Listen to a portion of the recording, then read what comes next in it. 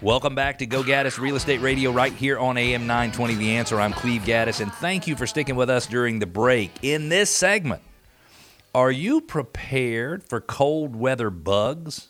Ugh. The thought of having bugs in my home makes my skin crawl. There's probably some things we can do to make sure we don't get any more bugs than absolutely necessary. Before we get into this segment, though, don't forget we want to connect. Go to GoGaddisRadio.com. That's GOGADDIS radio.com. You can ask questions, you can make comments, you can push back, share your ideas. You can ask questions of our pest expert coming up next. You can have your neighborhood featured in our neighborhood spotlight, and you can subscribe to our podcast.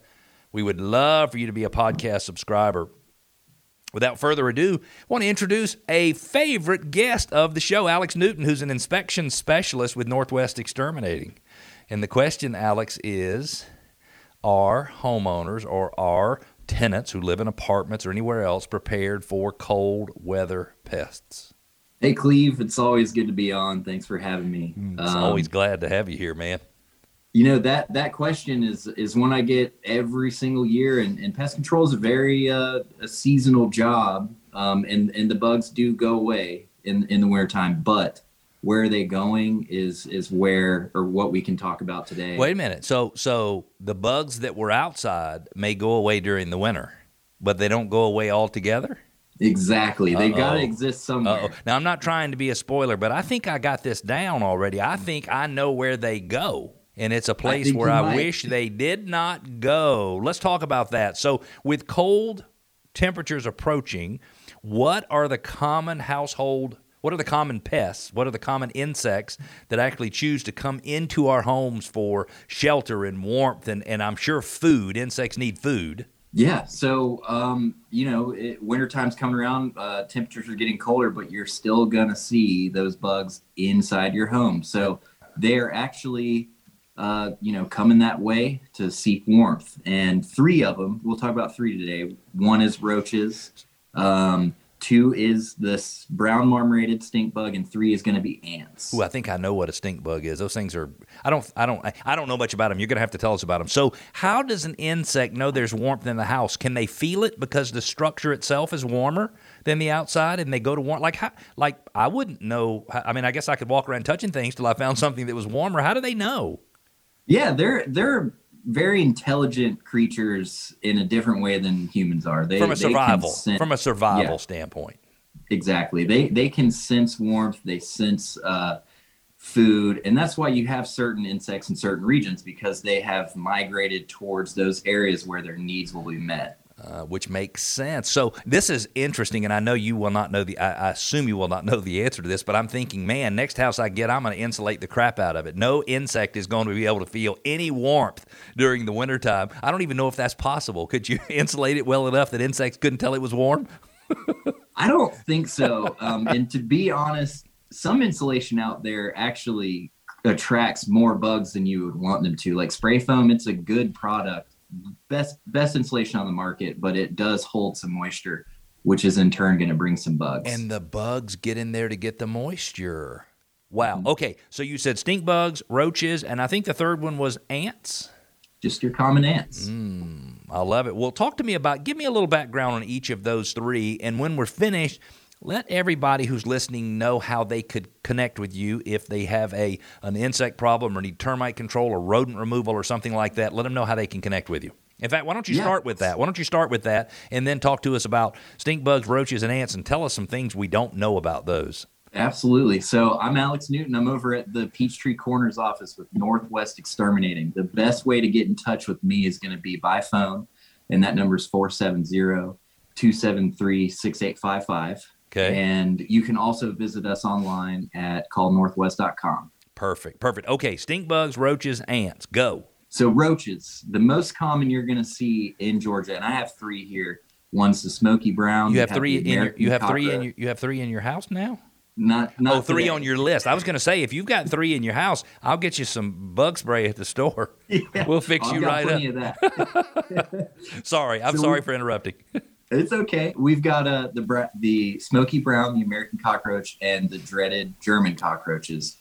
Those are probably the three that you'll see the most this winter, and they're really just looking for warmth and food. That's what it is. They're tree dwelling, the smoky brown and American, so they live in trees.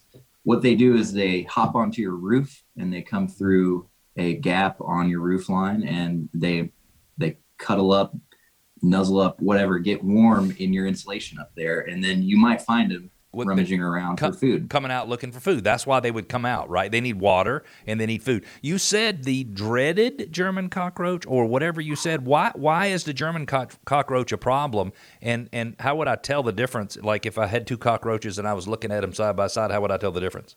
So it's pretty easy to tell the difference between the German and all the other ones, but the other ones can kind of vary in small little ways. Okay. So the German is just a smaller cockroach. Okay. And the reason it's dreaded is because they're very hard to get rid of.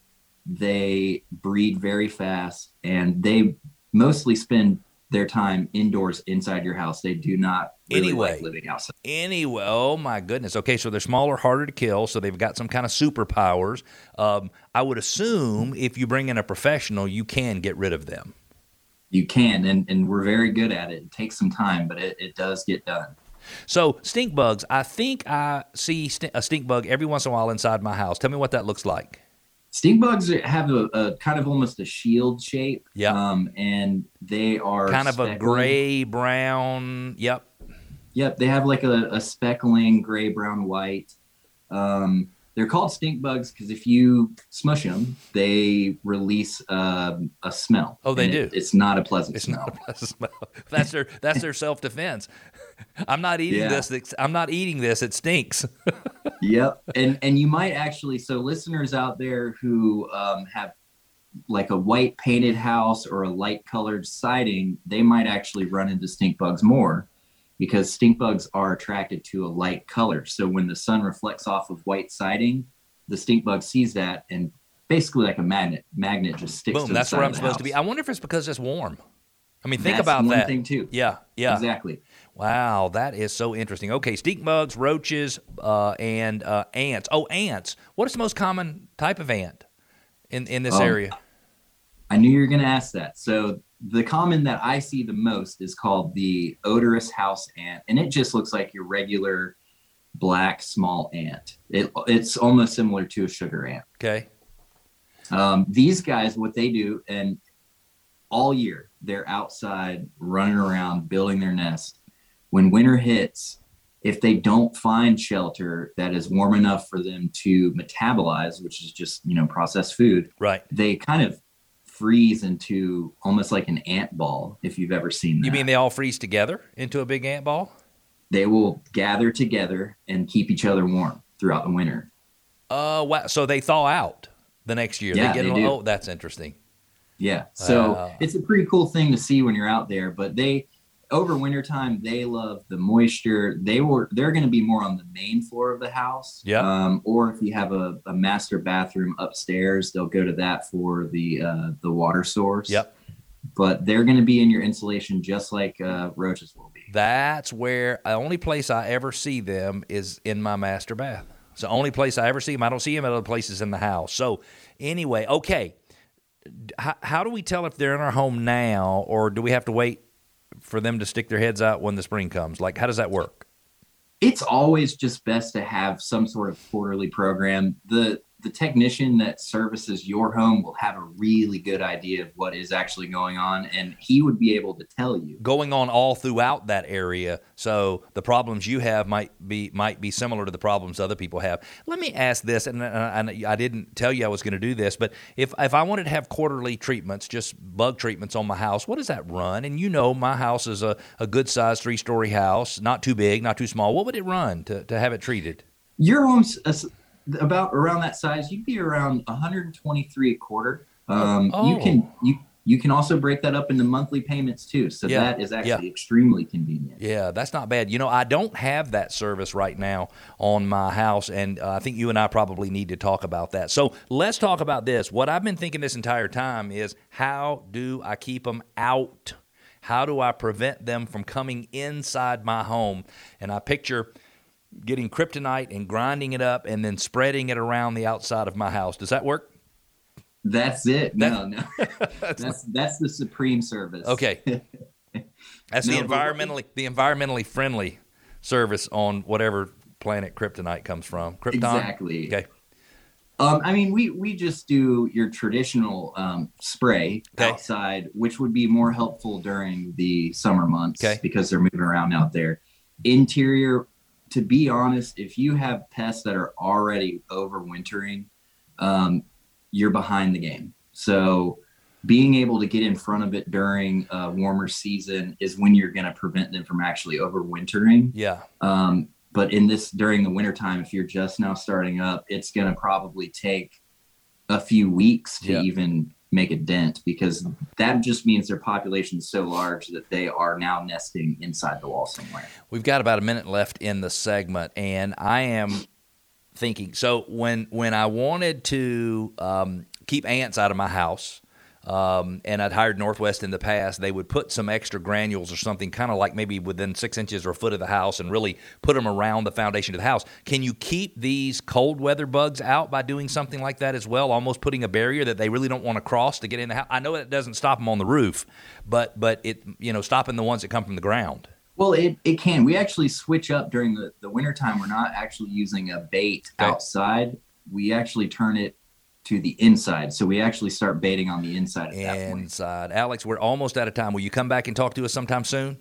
Absolutely. And for those of you who are interested, like I am, in green alternatives, I know Northwest is a superstar in green, environmentally friendly alternatives. We're going to take a quick break. When we come back, what are the emotional and non-financial benefits of owning a home? Because there are a ton. And where is that Zillow Offers program now? We heard about it all the time. Where are they now? Stick with us. We've got those subjects and more. We'll be back.